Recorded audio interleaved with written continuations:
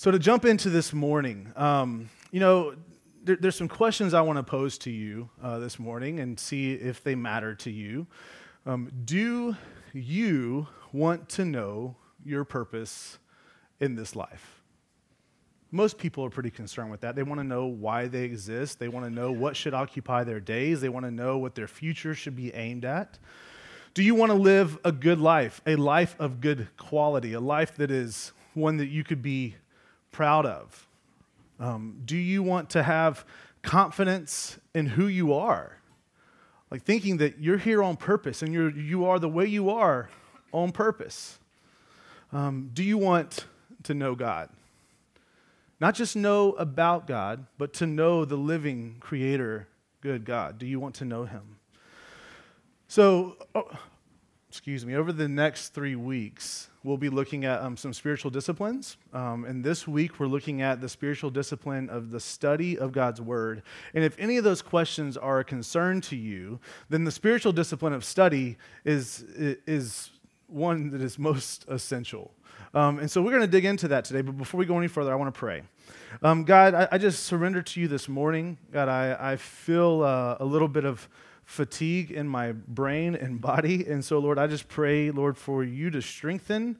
But most importantly, I know that if anything good occurs in here, it's always beyond my strength. And so, Lord, we just confess our need for you. Lord, I pray right now that you would help me just to step out of the way. Lord, for your word to be made known. Lord, your transforming truth, Lord, the reality of who you are, who you created us to be, what our life is in you in Christ, Lord, that it would all, Lord, just be made more clear right now. And that it would just be a part of us continually to continue in this journey of faith, journey of spirituality, journey of understanding, Lord, and that at the end of the day we would see, Lord, your goodness. We would see your glory. We would see your grace through Jesus, Lord, the word become flesh. And so, Lord, we surrender this time to you. Lord, I pray that you would take these words and by the work of your Holy Spirit, catch them aflame in our hearts. And Lord, bring your fruit, Lord, the work of your hands to this world through our lives. So God, we love you. We thank you for your love for us. In Jesus' name, amen. So before we jump in, a couple of words to help us out, a couple of things. First off, we'll be jumping around a lot of text today. And so it might be easiest for you just to follow along on the screens. We also use the YouVersion Bible app, and if you have that, just click on the More tab, then click on Events, and then we'll pop up thanks to GPS, and then all of the scripture we're using is in there, as well as a couple of other things, and some announcements for your convenience. And then also, even though it might be hard to follow along today, if you don't have a Bible, or if you just want to do Bible drill and try to keep up, there is a Bible near you. And you can use that, and if you don't have a Bible, please take that with you. That's our gift to you. So, but yeah, we'll be jumping around a lot today, so just might be easiest just to track along. But, we actually started teaching the spiritual disciplines last June, and we were way over optimistic of what we thought we could do in 4 weeks. I thought we were going to do an introduction, and then a look at the categorical, the inward disciplines, and then the third week would be the outward disciplines, and then the fourth week would be the communal, congregational disciplines. And we made it through 2 disciplines, and that was it. So we're going to just continue. So we'll do 3 weeks now, and then we'll come back in the middle of the summer and do 4 more weeks of spiritual disciplines. So real quickly, just fundamentally to define what a spiritual discipline is, to review a lot of what we did last summer, a spiritual discipline is shown to be anything that is an effort to take appropriate measure to grow in godliness and deny our life of flesh that leads us away from God and our identity in Christ. Spiritual discipline is anything that is an effort, intentional effort that we put out to take appropriate measure to grow in godliness and deny our life of flesh that leads us away from God and our identity in Christ. And really latch on to our identity in Christ. Like these spiritual disciplines that we're talking about, I really want us to anchor on for all of these weeks and for all time, that really what we're doing is we're learning to live out who we are as Christ has made us to be. We're leaning into living out this work of righteousness in us through Jesus. And so we're not attaining anything. And so we've said this before a lot. You see the word effort here. God is not against our effort. He actually calls us to effort. He is just against us thinking that somehow we earn our right standing, that somehow we earn our salvation, that somehow we earn his favor. He loves you because he loves you. He loves you because you are his, and this is the opportunity for us to continue to grow in who he created us to be as he restored us to be in Jesus. So really latch onto that, really make sure that's the filter in which you kind of apply this and hear this, because otherwise we'll be just putting some moral behavior in front of us, and it is the antithesis of what it's meant to be. So to be clear, the disciplines, as we work through them, which we looked at prayer and fasting last summer, and so if you want to hear about those, they were back in June. You can look at our podcast or our website or our app, and they're there, I think. Not they're there, I know they are, but you can find them. But the disciplines, to be clear, they don't save us. They don't save us. And they don't actually do the work of transforming us. Only Jesus does that. Only Jesus is the one who can save us. He is the one that says, I am the way, the truth, and the life. He is the way. He is the truth. And so only he can save us. It is the work of Christ in us that transforms us. But these disciplines, they act as guides to that work. And so we talked about this last year, and to point out three things that spiritual disciplines do for us is, one, they guide us to deeper intimacy with God. They guide us to grow in Christ's likeness, and they guide us to greater victory and freedom from sin. Deeper intimacy with God, to grow in Christ's likeness, and to grow in greater victory and freedom from sin that just trips us up. And if you want to hear more about those, that was the first sermon of the series last year in June. So go back and listen to that if you want to hear more about that. And then some just kind of categorical things to help us as we work through this. We see that the spiritual disciplines, they have kind of a trajectory and a space they occupy to work. We see that, as I just said, there's this inward work, and outward work, and a communal or congregational work. And in the inward disciplines, these are individual pursuits that are primarily oriented toward personal attitude change and developing the inward reality of a transformed person. The work of God transforming our hearts, right? That continued work is, to use a biblical word, sanctification. We are set apart in Christ upon salvation, but then we are continually being set apart as we are made more into his likeness. So then there's the outward disciplines.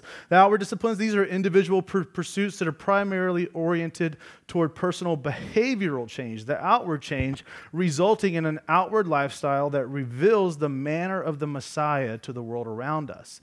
Again, because Jesus has given us a new identity, we are just growing in the inward reality of being transformed, as well as the outward reality of our life looking more and more like Jesus as we've been made to be.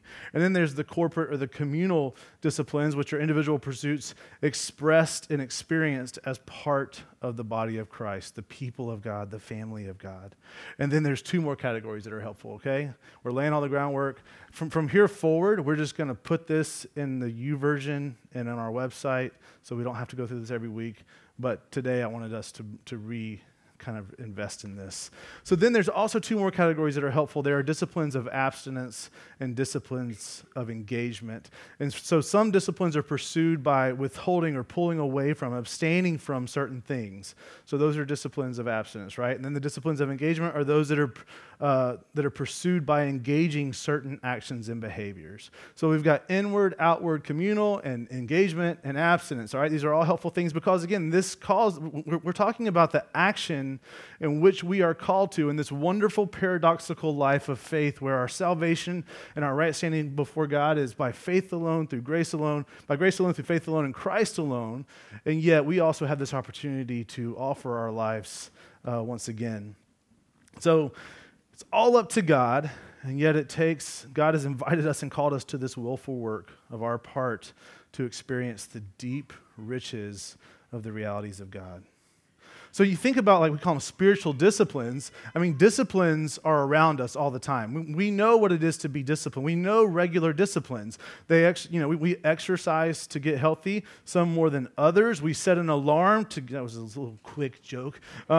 We set it mostly at my own expense. We set an alarm to get up and to get up on time and take care of our responsibilities. And we brush our teeth to keep our teeth, but also to keep our friends, right? So So like we get these kind of normal disciplines of life, and we don't buck against these, but they're spiritual disciplines, and it's interesting how we actually kind of resist the thought of somehow that we have work to do because we feel like that cheapens the grace of God. But yet, you think about it, I mean, it makes sense because when we call them spiritual disciplines, we're not just pursuing the temporal outcomes of keeping my teeth for this life or my friends, but we're talking about eternal things, eternal outcomes. So if we want deep, real spiritual outcomes, then what? We need to employ spiritual means, spiritual disciplines with opportunity for that. Galatians 6:8 points to this. For the one who sows to his own flesh will from the flesh reap corruption, but the one who sows to the Spirit will from the Spirit reap eternal life. So we want to sow from the Spirit. We don't live by the flesh any longer, we live by the Spirit. Therefore, we pursue spiritual means to see spiritual eternal outcomes. And remember the heart of the disciplines. We just finished 53 sermons in Romans that took 2 years. And one of the, Romans 12:1, we kind of kept referencing back to it. We can't help it. We're going to do it again. It says, I appeal to you, therefore, brothers, by the mercies of God, to present your bodies as a living sacrifice, holy and acceptable to God, which is your spiritual worship.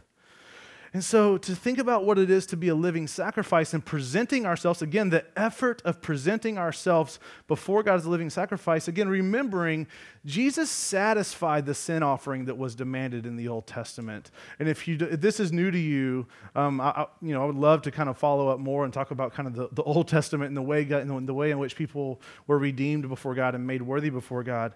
But there were two kinds of sacrifices that were demanded in the Old Testament. One was a sin offering, and the other was a thank offering, right? And so because Jesus, he died on the cross, and when in doing that, he took on your sin and he took on your punishment, we don't have to make sin offerings anymore. He was the eternal offering, and in his resurrection, he defeated death, so we're no longer under the penalty of our guilt of sin and death. But yet, what do we have left? We have the opportunity to bring thank offerings that are responding to our good God and saying, all I have is yours.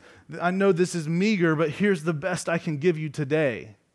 And our lives are meant to be that. So again, you think about, this is the heart of the disciplines, is saying, God, I want to bring you the best I can today because you are good and I am yours.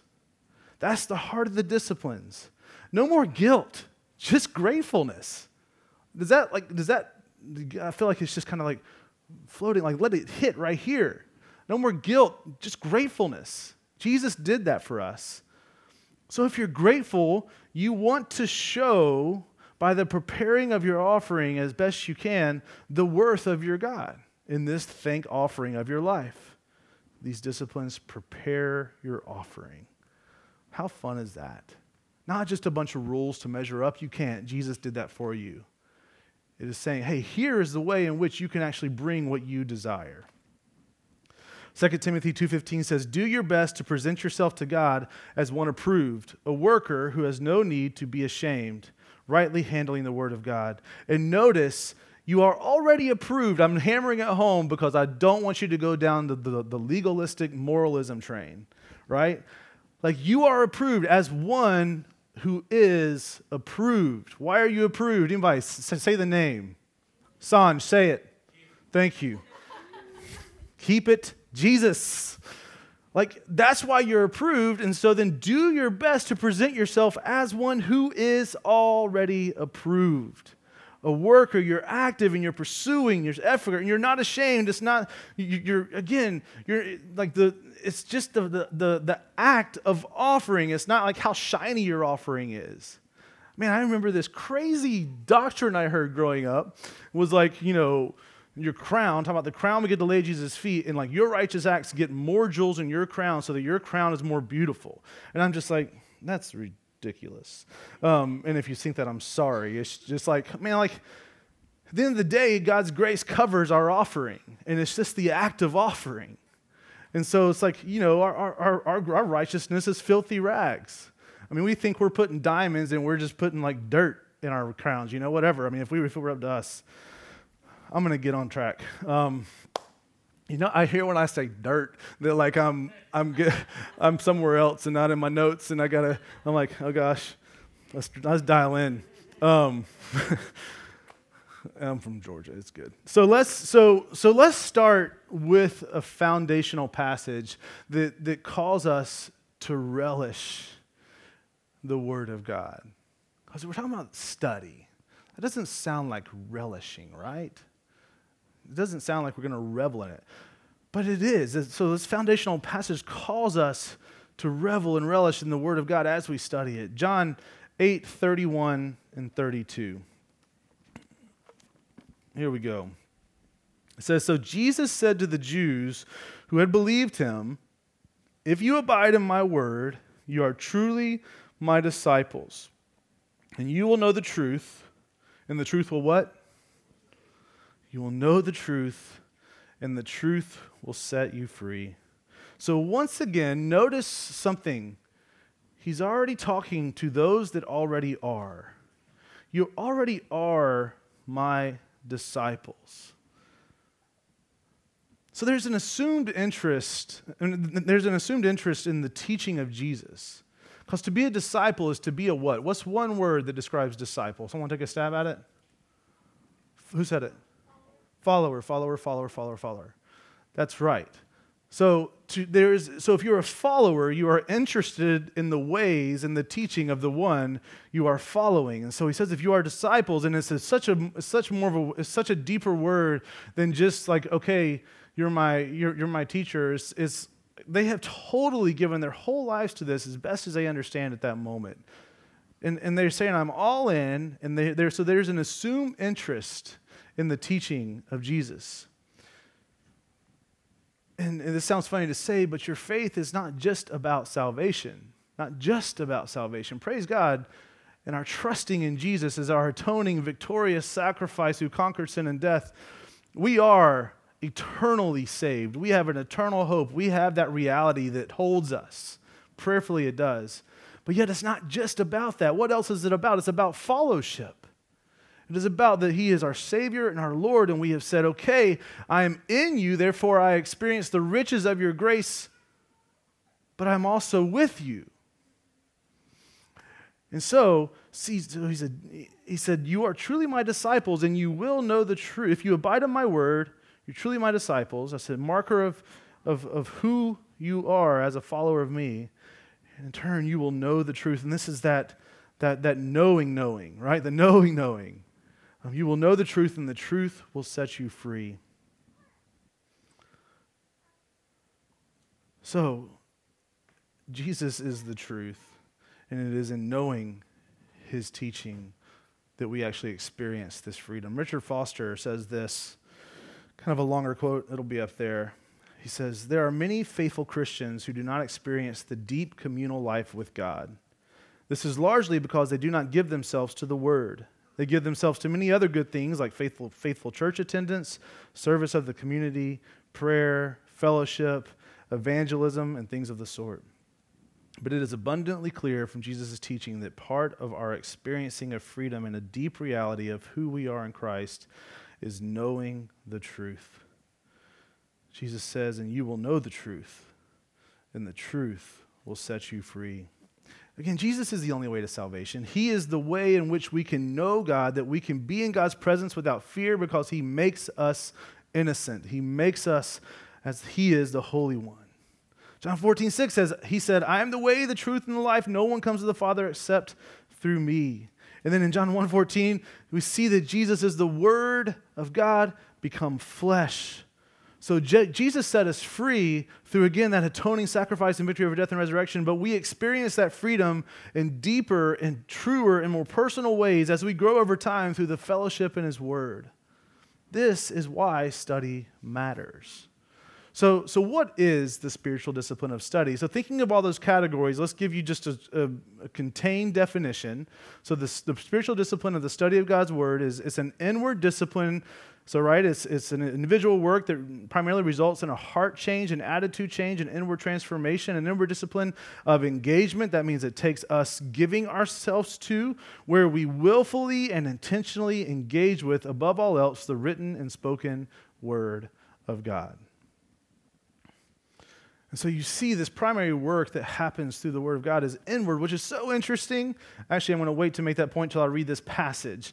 Because 2 Timothy 3:16 and 17 says, all Scripture is breathed out by God and profitable for teaching, for reproof, for correction, for training in righteousness, that the man or person of God may be complete, equipped for every good work.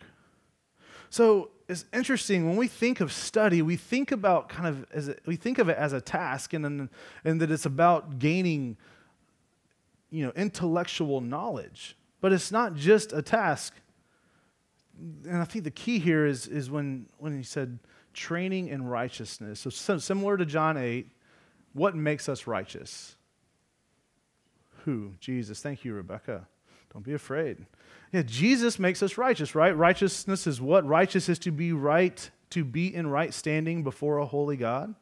If you recall, one of the big problem is that we, the unholy ones who have sinned against God, cannot be before God, the Holy One, who is without sin. And there had to be a way for us to be made worthy, for Him to commune with us, and for us to commune with Him. Jesus did that. He gave us His righteousness. And so He did that. So righteous is to be in right standing as you're created to be, without insecurity, without guilt, without shame, but instead made new, totally innocent, reconciled as an outcast sinner, made adopted saint, right? That's beautiful. We want that freedom. We want that sense of peace. We want to be comfortable being who we are. We need the Word of God for that. Jesus has transformed us, made us new, turned our hearts of stone to hearts of flesh. But the Word is what continues to bring this flourishing reality of this work of Christ in us. So we need the Word. We don't need it in this sense that it's just this kind of daily word of inspiration that we go and kind of crack open our fortune cookie and get our proverbial kind of shot in the arm that makes us feel good. Like, we are meant to mine the Word. I love this. It's like, don't go digging for golden nuggets. Like, become a geologist and get to know the one who made the cave, right? Like, I love that. And maybe you do. Maybe I love it. I think it's such a great imagery. But and maybe it's also because I grew up in this world where, the Scripture was just kind of reduced to things that fit on cards. And you go and you only read the highlighted things that someone else told you to highlight. And I missed out on so much. There's so much more. It's the entire heart and word and truth of God. So, the Word of God, it is the work of God. It's the grace of God. And so, if you want all these things, let's come to where it is. And so, we come to the Word for this deep, transforming relationship, for real insight and understanding of this life in Christ. And you can't have relationship without effort. Does anybody in here think you can? Like, you may coexist, but you don't have relationship without effort. So if you can't have relationship without effort, and what God is a relational God, not some removed, impersonal, ambivalent being, He is our sovereign creator God and our heavenly Father who wants relationship with you and moved heaven and earth, sacrificed His own Son to do that for you. Yes, we want that relationship. So we must remember that it's okay to put effort, and we do this through pursuing the Word of God, because it is Him speaking. We must remember that the Word of God is God speaking. Study is also not just about doctrinal purity.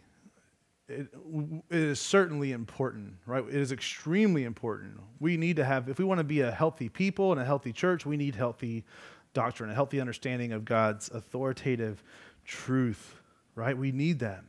You see, that really what it's about, again, is transformation. It's about inward transformation, that you may become complete and equipped. That's again, if it's a work from God, it's not just about your exterior, it's about you being transformed from the inside out. But it's not only inward. When we study the Word of God, we also, because it is God speaking, the eternal creator God, we got to think it's expressing what He knows, who He is when we study. It also helps us to see the Word, to see God at work in the lives of others. It helps us understand others. God at work in the church. God at work in history. God at work in nature. It's all here. So we need this. So that's a short kind of teaser of kind of giving us a foundation of what it is. Some quick ideas about how we pursue this, right? How do we go about this transformative pursuit of God in study? Eugene Peterson, he wrote this book called Eat This Book. One of the more helpful and transformative books I've read on Scripture. But he says that we should always approach the Word of God relationally and transformationally. We should always approach every reading of the Word. We should expect it to result in us understanding God more, who we are to Him, who we are, as well as result in us being changed. And so always approaching, where is that coming from? No, it's okay. I'm okay with it. I just didn't know where. I thought there were like kids hiding under a chair over here. I was like, because it sounded like it was right there from my ears. That's awesome. Is that our kids? Do we know they're outside? Okay. All right, good. That's exciting. So Eugene Peterson encourages us to always, every single time, come to the Word expecting it to be relational, even when you're reading Leviticus or Lamentations, and expecting it to be transformational. Why? Because it all expresses the heart of God.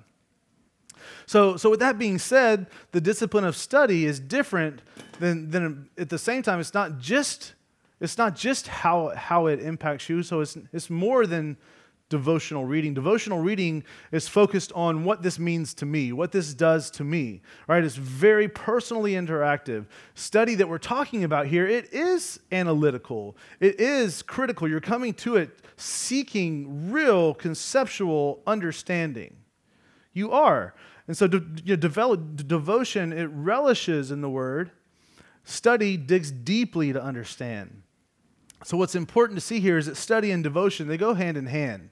Synergy, right? They go hand in hand, but it is study that will truly deepen and enliven your devotional reading of Scripture. It is to really understand what's going on if you really want to be impacted personally.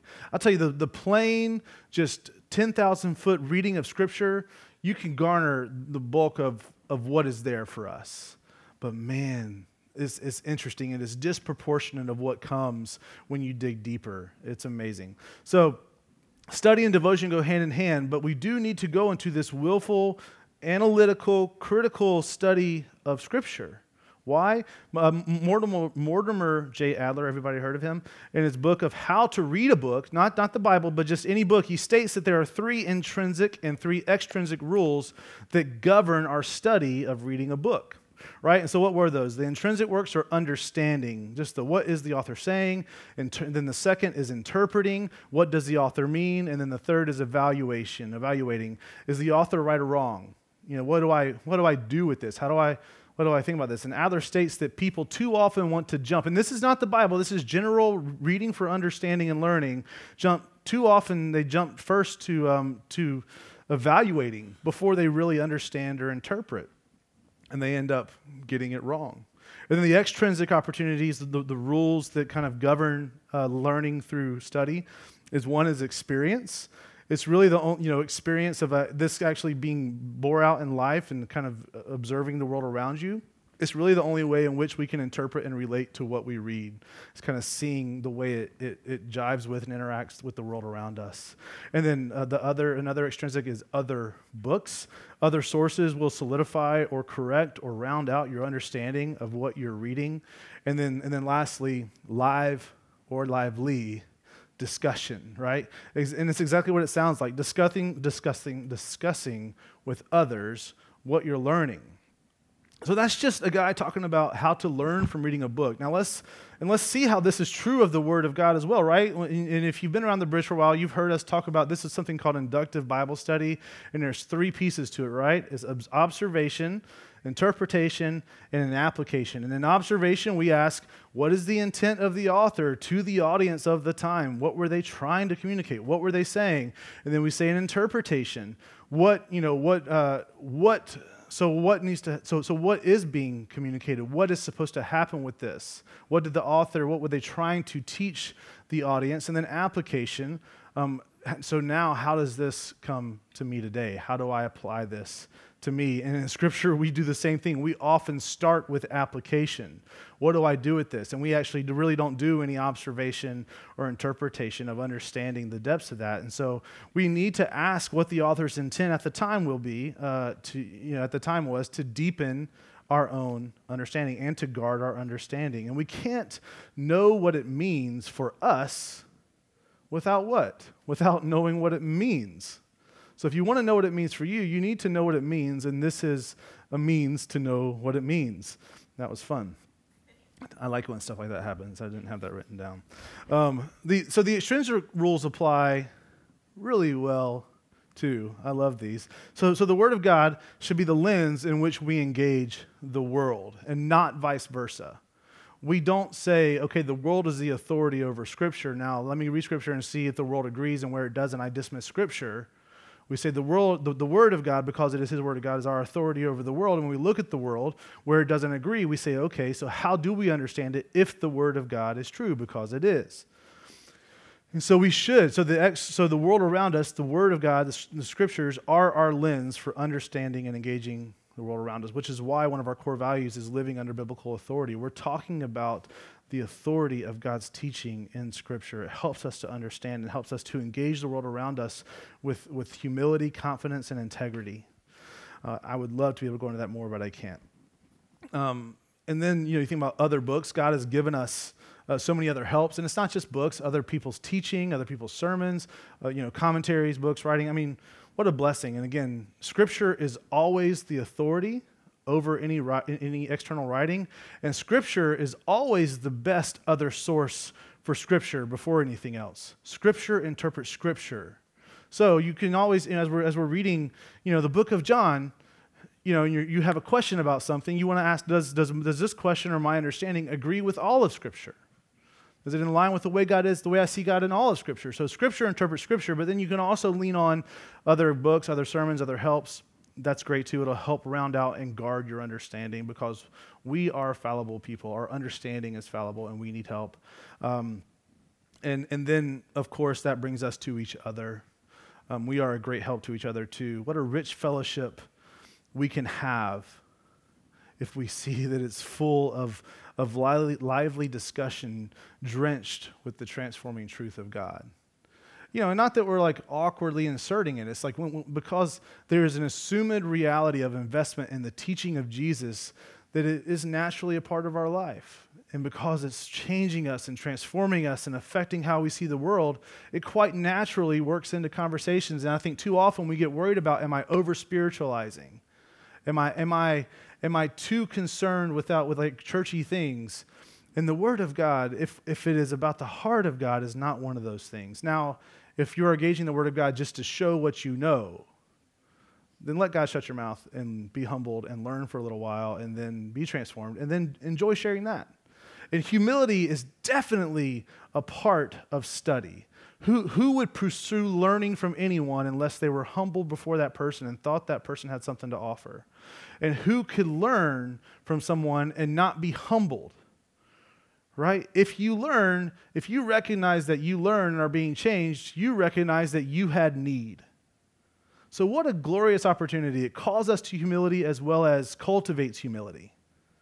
So if you see that you're having a hard time seeing a value in the Word, just pray for humility. You can't make yourself humble. You can't. It doesn't work. You can just pray and let the Lord do that in you. But we are a great opportunity to see this. And we're not meant to be like the Greek philosophers that just love to tickle each other's ears with the newest thought of the day. That's not what we're talking about. But it is this abiding, communing reality with God shared with one another. This is what we can call theology in community.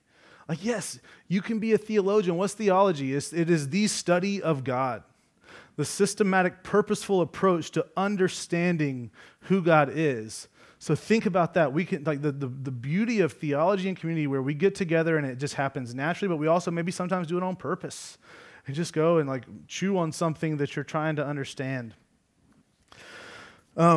gosh, there's so much. I have like all this stuff dancing around. I think I might have to do a follow-up write-up or something because there's so much good stuff. But this is why our mission statement is we commit to a journey of transformation together toward Jesus for the glory of God. It is Jesus that transforms. That is the promise of his work.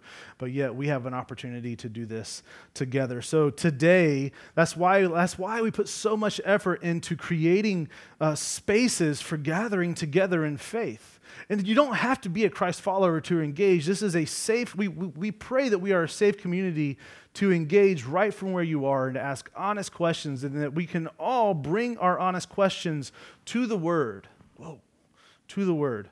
That's scary. We can all bring our honest questions together. And because I am not your authority and you're not my authority, the Word is our authority. And we get to humbly submit to the Lord as we submit to one another and bringing all of this together. What a joy. And so that's why we put so much effort into creating space to gather. That's why we do this. That's why we do transformation groups. That's why we call our people to what we call huddles, which is just kind of one-on-one, one-on-two relationships of getting more specific and kind of invested in each other. That's why we also just try to leave space. That's why we don't do a bunch of programming. We try to leave space for you to be able to be in life with others. That's why, because it matters. And if you think that you've got some kind of richness of faith when you're living out there isolated, you are missing out, I promise you. You're missing out. So, please, as Megan said earlier, engage today. We're about to take a break from our official groups, but people will be gathering. We'll be doing Thursday nights. Please come to Thursday nights. We'll be praying together still. If you're on our emails, actually read them when they come out. If you're not on our emails, get on our emails. We can fill out a contact card and say, email me. So again, we want to let you know, and we've tried to build our whole life around Acts 2:42. It says, and they devoted themselves to the apostles' teaching and the fellowship, to the breaking of bread and the prayers. That's what we try to center our life on, to that kind of shared fellowship. So put in some effort, invest some time into the relationship you desire most with your Heavenly Father, and then invite each other and pace yourself. Take the next step for you. If you're not in the Word at all, start with something bite-sized. Read a psalm a day. Don't start with Psalm 119. It's really long. But read a psalm a day. Maybe just pick the number of today's date and start there. What's today, the 5th? Read Psalm 5. And just, again, wherever you are, take the next step of going in deeper, putting in that right effort of building this relationship with your Heavenly Father. And so the purpose and the promise of this, as we kind of close down, we come to the end, we talked about the way in which spiritual disciplines are guides for us, right? They guide us to intimacy with God. They help us to grow in intimacy with God. They help us to grow in Christ's likeness, and they help us to grow in our freedom from sin. Let's quickly look at how the study of the Word of God does that for us as we finish. So to see how the discipline of pursuing the study of God's Word helps us to grow in intimacy with God, the Word of God is the heart and character of God, as we've already said, and it's expressed to His people and given in Christ. The Word, through the Holy Spirit, is our most direct and transformative way of relating to God. Coming back to John 8:31 and 32, so Jesus said to the Jews who had believed Him, if you abide in my word, you are truly my disciples, and you will know the truth, and the truth will set you free. It's all about knowing God. And everything else flows out of that. Like if you have experienced the riches of God's grace and the restored reality of being in relationship with a living God, that takes care of everything else we're worried about. That motivates everything else. We still pursue it. So we're worried about living lives that honor God, walking in obedience. What greater motivation than, again, we're talking about the love thank offering again. We're talking about world mission, engaging our neighbors with the gospel of Jesus, which is scary and hard, right? What greater motivator is there than knowing the living God and wanting others to know that, wanting others. So again, this is what matters. And so it starts there, it resides there, and guess what? That is where it ends, because what's our future if you are in Christ? To have eternal, unencumbered fellowship with our God. So again, like preparation, let's prepare the offering of our life. And then the spiritual discipline of studying the Word guides us to grow in Christ's likeness, which is, again, like where life is. It's where our peace and fulfillment is. It's where our sense of purpose is, because it's not just being the moral man that Jesus was, but it was about being about his purpose and his unity with the Father. Study enables us to take on the mind of Christ. The second verse, Romans 12:2 says, "Do not be conformed to this world, but be transformed by the renewal of your mind, that by testing you may discern what is the will of God, what is good and acceptable and perfect." The mind is renewed by applying it to those things that will transform it. Philippians 4:8 says, "Finally, family," he says brothers, basically family. Finally, family, whatever is true, whatever is honorable, whatever is just, whatever is pure, whatever is lovely, whatever is commendable, if there is any excellence, if there is anything worthy of praise, think about these things. That which you have fixed your mind on will only grow in your mind. And as we give our mind to the things that are transforming and not to the things that are hindering and encumbering, we will see us growing in our intimacy with God, our Christ-likeness. The Word of God is the work of God. The Word of God is a means of God's grace for transforming us as he works in us through the Holy Spirit.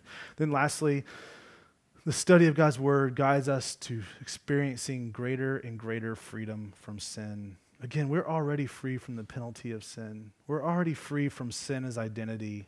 In Christ, sin's no longer your identity. It is only an activity. And in him, we are free from the penalty, and we are growing in our freedom from the control as our flesh dies and we live more in the Spirit. So study reminds us of who we are. It reveals the will and way of God and our wayward nature, and shows us how to live out the life of those who are already redeemed. Redeemed by what? The power of his word, the work of his Holy Spirit in Jesus Christ. Psalm 119, 9-11 says, "How can a young man keep his way pure? By guarding it according to your word. With my whole heart I seek you. Let me not wander from your commandments. I have stored up your word in my heart, that I might not sin against you." So if you're in here and you are a Christ follower, you've surrendered your life to Christ, don't allow yourself to be lulled to sleep thinking that you don't need this and that your activity is where your fulfillment comes from. Understand the necessity of fellowshipping in the Word of God and get purposeful with it and share that journey with others. That is where, again, all of our hope and richness is experienced. If you are not a Christ follower, I want you to start with knowing the living God. Start with salvation, considering that there is one that is greater than you, that can satisfy the need of your life, that you or nothing else can. Your God, your Creator, the lover of your soul, sent Jesus, his only Son, to redeem you, to claim you. Start there. Yes, the Word can reveal all of these things, but as you go into the Word, that is why. So start reading the book of John. If that's you, I want to invite you to that and share that with someone. And if you don't have anyone, I will love to do that with you. And if I can't, or you don't want to do it with me, you don't know anyone else, I can help you. I can help connect you with someone else that would love to walk through John with you. I want to close with this quote from a guy named David Watson, and he wrote this short piece called "Fear No Evil: A Personal Struggle with Cancer." And he wrote this right before the end of his battle with cancer, right before he died. And so this is what he wrote. It says, "I spent time chewing over the endless assurances and promises to be found in the Bible. So my faith in the living God grew stronger and held me safe in his hands. God's word to us, especially his word spoken by his Spirit through the Bible, is the very ingredient that feeds our faith. If we feed our souls regularly on God's word several times each day, we should become robust spiritually, just as we feed on ordinary food several times a day, and that makes us robust physically. Nothing is more important than hearing and obeying the word of God." Let's pray. God, I pray that those words, those last words, nothing is more important than hearing and obeying the word of God as far as our opportunity in this life goes.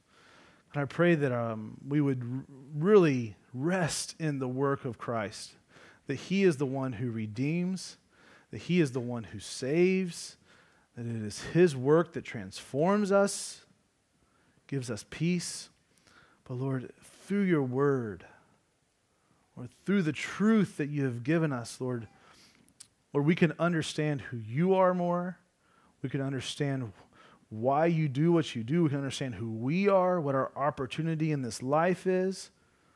Lord, and we can learn how to live who you've made us to be. We can learn to experience more and more and more the deep, abiding relationship with you. Lord, I know that we all ebb and flow through these seasons of feeling like we feel you or don't feel you. I pray, Lord, that you would just help us not to feed on emotion, but to feast on your truth and fellowship with you. So I pray for each person in here, for those that are walking, that have surrendered their life to Christ. I pray, Lord, that you would not allow us to be dulled to our need for your word, and that, Lord, you would help us to grow in our understanding and our desire to fellowship with you and with one another through your word. And for those in here that don't know Christ, God, I pray that right now they would feel welcome. I pray they would feel not just welcome by us, but welcome by you. I pray that they would know that you love them. I pray they would know that you love them so much that you gave great sacrifice of your son Jesus for them. Lord, I pray that you would just stir the hearts or bring them to a place of freedom and surrender where they would call on Jesus, the Savior, calling out. And Lord, enter into this fellowship. So Lord, we thank you. God, we love you. We'll continue to work now as we come to a time of responding in communion. In Jesus' name, amen.